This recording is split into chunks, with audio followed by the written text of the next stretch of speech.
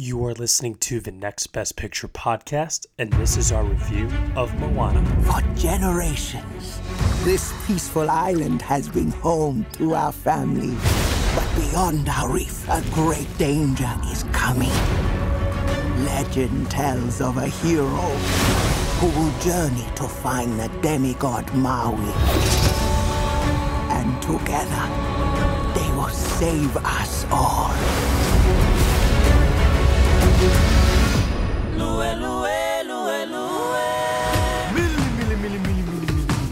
Maui!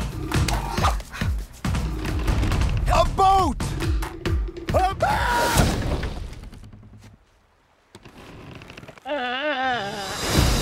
Maui, shapeshifter, demigod of the wind and sea. I am Hero of men. What? It's actually Maui, shapeshifter, demigod of the wind and sea, hero of men. I interrupted from the top. Hero of men. Go. Okay, everybody, that was the trailer for Disney's Moana. The story tells about an adventurous teenager who sets sail on a daring mission to save her people. During her journey, Moana meets the once mighty demigod Maui, who guides her in her quest to become a master wayfinder. Together, they sail across the open ocean on an action-packed voyage, encountering enormous monsters and impossible odds. Along the way, Moana fulfills the ancient quest of her ancestors and discovers the one thing she always sought, her own identity. The cast, which I'm going to butcher a lot of this, we're going to do my best here. Ali Cravalho plays Moana, Dwayne Johnson, Rachel House, Temuera Morrison, Jermaine Clement, Nicole Scherzinger, and Alan Tudyk. Whew. All right, I got that one. The team of people that worked on this film, directors Ron Clements and John Musker, and it is written by Jared Bush. I'm being joined for this review by Kristen Lopez. Hello, Kristen. Hello, everybody. And let's start off with you first here, Kristen. What did you think of Disney's, oh my gosh, I feel like they've released so many films this year, their latest feature, Moana? I had high hopes for Moana. It's got music written in part by Lin-Manuel Miranda. I'm a Hamilton super fan, so yes. I was definitely excited about this. A Polynesian princess, all of that, and I like this. I did not love it. I liked it quite a bit, but there are some story flaws here. This is not the Musker Clements movies of the past. This is not Aladdin. This is not The Lion King. This is a bit more, I compared it to Princess and the Frog, where your mileage is going to vary. The acting, the voice cast is fantastic. I have no problem with that. The animation, gorgeous. Probably one of the most... Oh my God, the water effects. Yes, one of the most beautifully animated films. You know, you have these beautiful bright colors, and then you have these nice kind of warm honey tones when they're inside. The songs are okay, but there's a serious tone problem that I had. It seemed like for all the attempts to make this kind of respectful of Polynesian heritage, some things just don't fit. There's no real villains. It's a series of kind of epic quests. I did like the end and how the marketing for this is really promoting this as a Maui movie because Johnson is the predominant name, but I liked that it was not his story. So this is a weird kind of hodgepodge of, you know, Mulan and Hercules with a little Finding Dory in there. A lot, and I'm one of those where you can reference movies, but I think this movie leans a little too heavily on what's worked before. It's so funny you mentioned referencing movies. There are references to not even Disney movies, but like films like The Abyss. There's a reference to Mad Max, Fury Road. Yeah, I saw there. I mean, it cracks me up sometimes when you watch these Disney films and how much you can tell they really love other filmmakers' work and they put them or nods to them into their films. It always cracks me up. With that said, I liked Moana. I did like it. I liked it quite a bit. I didn't love it. It's not, you're right, it's not Aladdin. It's not The Lion King. But I will say this, I liked it more than I liked Frozen. Oh, see, I'm going to disagree with you on that.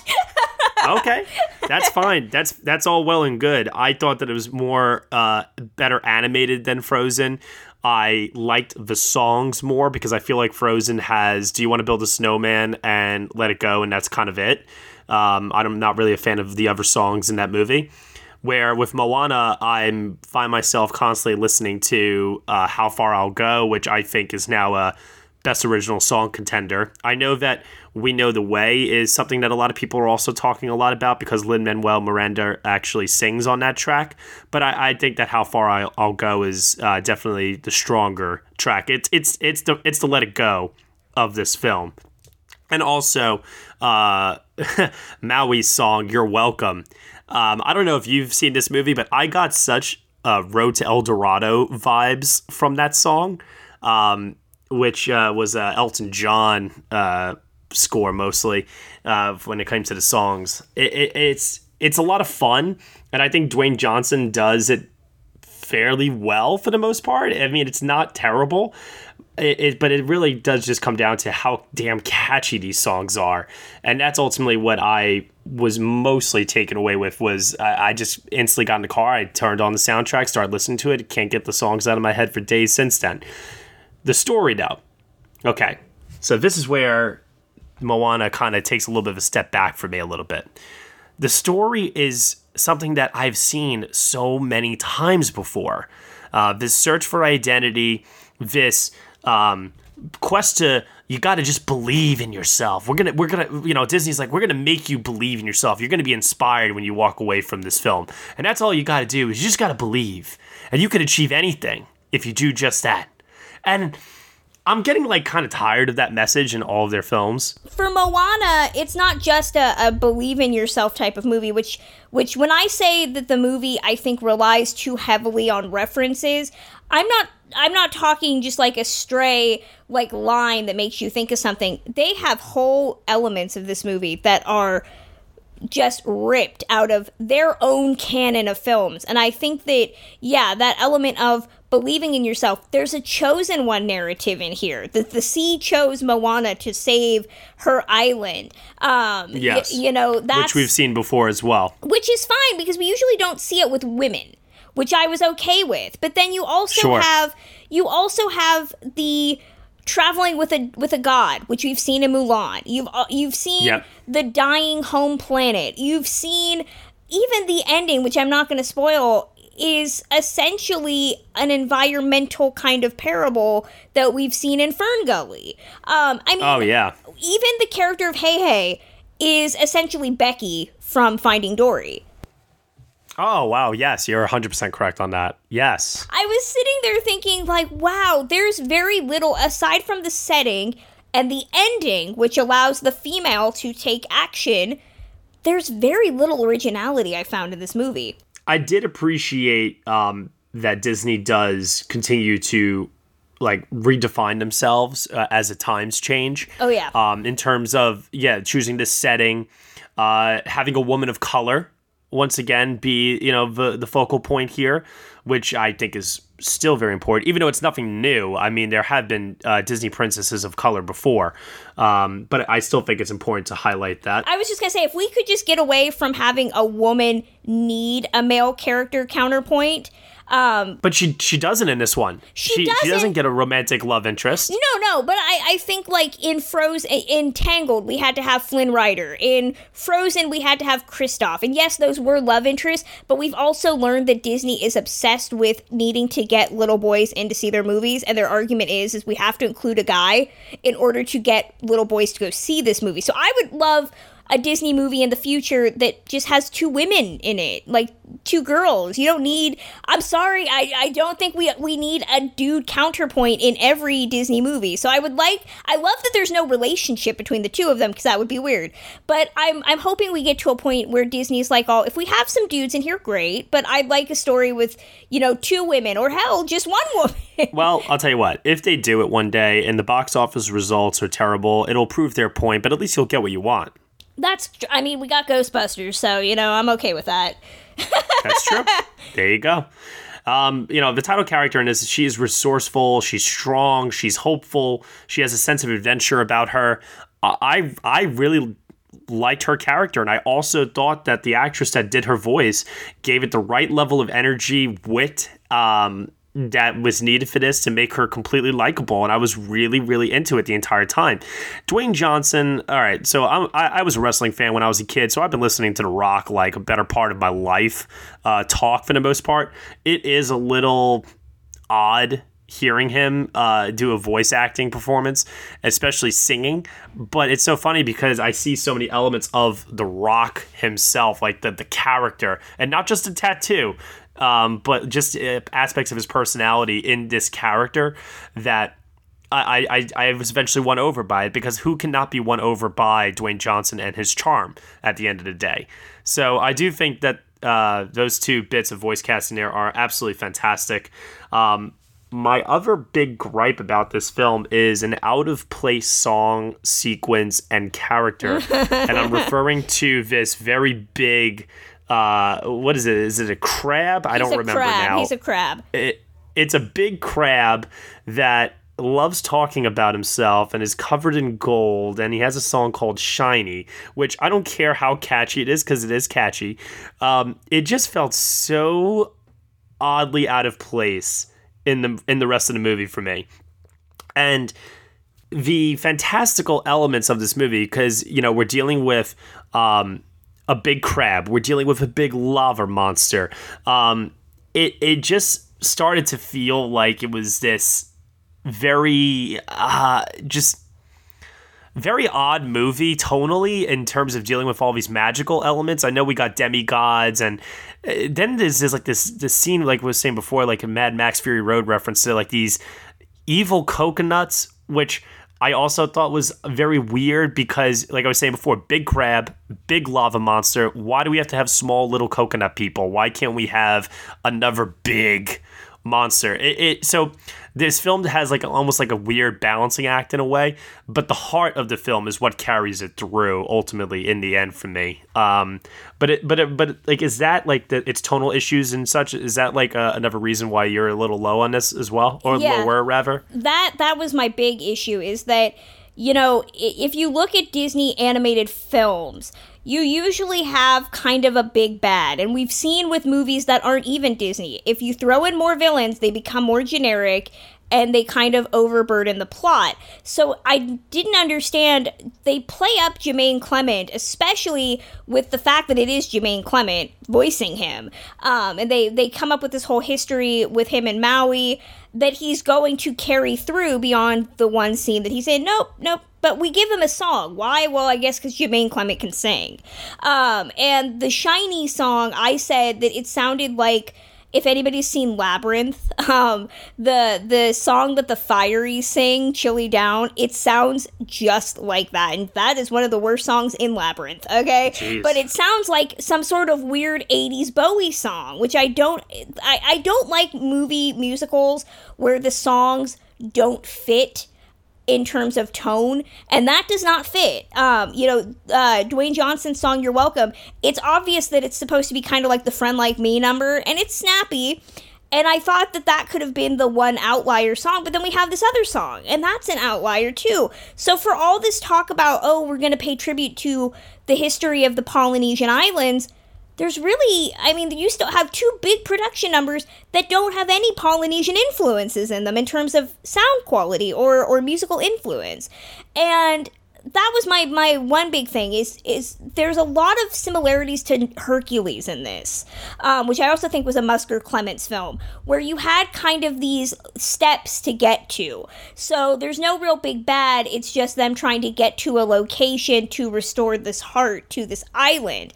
And that means you're kind of left with really severely contained beats that they just have to kind of, it's like a video game narrative almost. You know, we beat these guys, now we're moving on to this guy, and then we're moving on to this level. So I didn't really care for how the film is broken up. That was my big thing, because by the time you get to the end, when everything's supposed to be resolved, it's literally lava monster, and then we come up with this very weirdly stock ending for what the lava monster is, which kind of sounded that threw me for a loop. Yeah, I was like, okay, so it's like some weird horror movie-esque almost trope.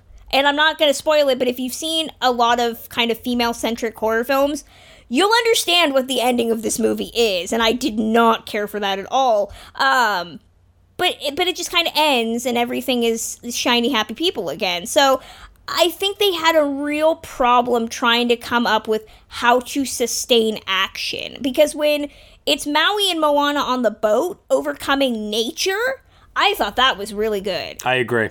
The scenes where he's teaching her how to sail, I thought were particularly fun. Yeah. I mean, the sea is terrifying enough. We've seen that in countless movies. You know, trying to just traverse the open ocean in a boat like that could lead to a lot of really terrifying real-world consequences. I mean, this could have been Life of Pi if we really wanted it to be. Sure. So I don't think we necessarily needed all of these villains that just kind of pop up merely to push them along. Right.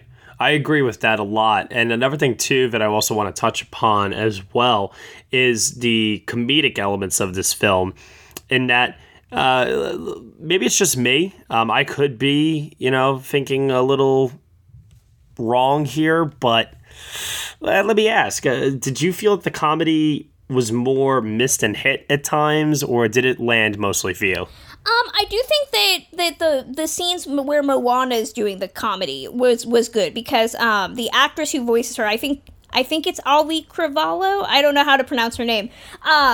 She's got this really great improvisational tone to her. Right. And I think that a lot of her laugh lines hit because she's able to act like a young girl. I mean, I think it's really important to point out that she was 14 when she recorded these lines. And we haven't seen a Disney princess played by a young girl. They're usually grown women. Yeah. So I think that aids in her vocal performance. So the scenes with Hey Hey, I thought were funny, even though they're Becky from Finding Dory. I thought she was really good with the laugh lines, but then you get Johnson, and I think that because she's so good at being off the cuff, it makes his lines, which sound very polished, sound like they're kind of smarmy. I mean, he's supposed to be smarmy. He's supposed to be kind of arrogant. And some of his lines are okay, but I ended up recalling laugh lines and scenes with her more than I did him. I agree with that. I think that she overshadows him completely in very this. Much.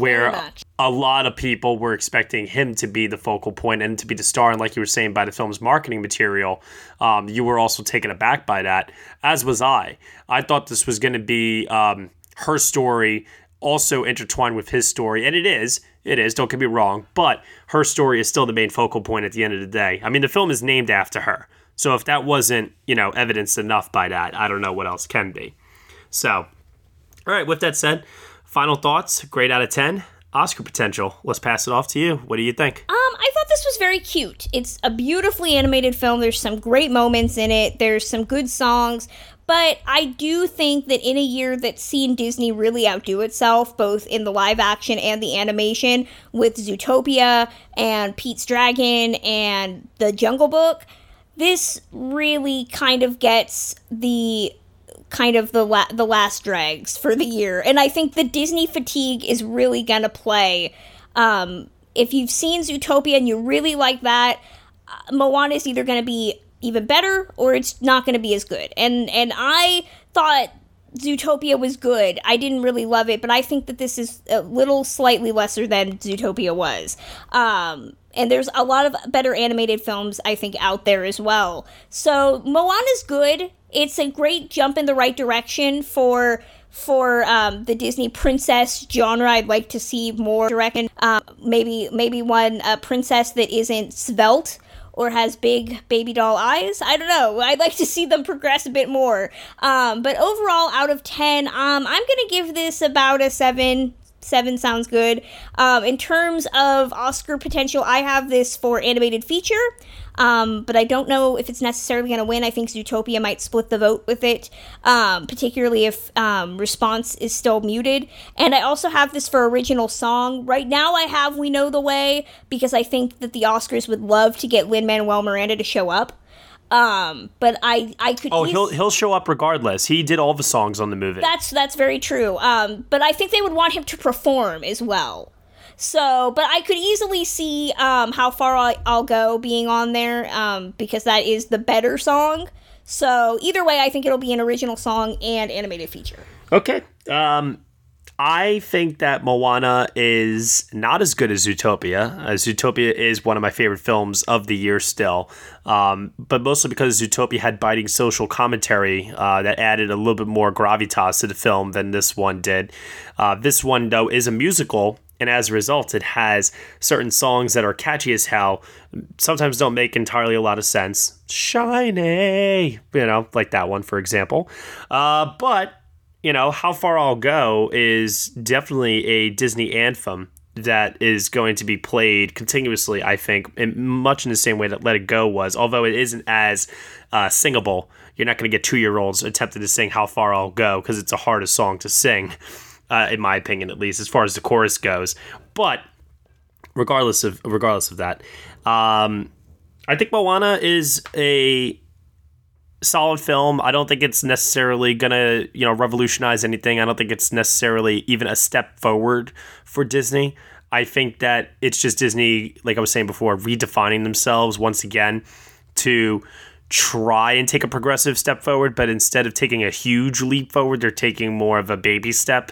As we were talking about before, there's still a long way to go in how they present Disney princesses to a new generation of children out there. I think the voice acting is totally, totally great. I think that the songs are catchy. I think the animation is beautiful. Those water effects are just absolutely stunning. And I wouldn't mind seeing the film again in 3D because I saw it in 2D just to see those water effects with the animation. It's absolutely breathtaking to look at. And I do have to give a shout out to whoever is a fan of the 10 Commandments on the production for Parting of the Red Sea. Thank you for that, because there is another visual reference in the movie in regards to that. So I wanted to give a shout out to that guy or that woman, whoever it is. As far as Oscar potential goes, yeah, Best Animated Feature. I don't think it'll win. Zootopia is still my pick. Best Original Song, I can see getting in for both How Far I'll Go and We Know the Way. With this way, you can have Lin-Manuel Miranda perform at the Oscars. He'll win the award no matter which one wins. But I think How Far I'll Go is definitely more deserving. Outside of that, I don't really have anything else there. I give this film an 8 out of 10. Kristen, you're still very new to our listeners out there. Why don't you tell them where they can find you on the internet? You can chat with me on Twitter at Journeys_film, where I post all my reviews and other choice bon mots. If you like my reviews of classic cinema pre-1980, I run the blog journeysinclassicfilm.com. I also run the podcast Ticklish Business, which is a classic film podcast, which you can listen to at ticklishbusiness.podbean.com. Very cool. And I am Matt Neglia. You can find me on Twitter at NextBestPicture. Please be sure to follow us and read our review of Moana at nextbestpicture.com. You can subscribe to the Next Best Picture podcast on iTunes, SoundCloud, Google Play, and TuneIn. Thank you so much for listening, and we will see you all next time.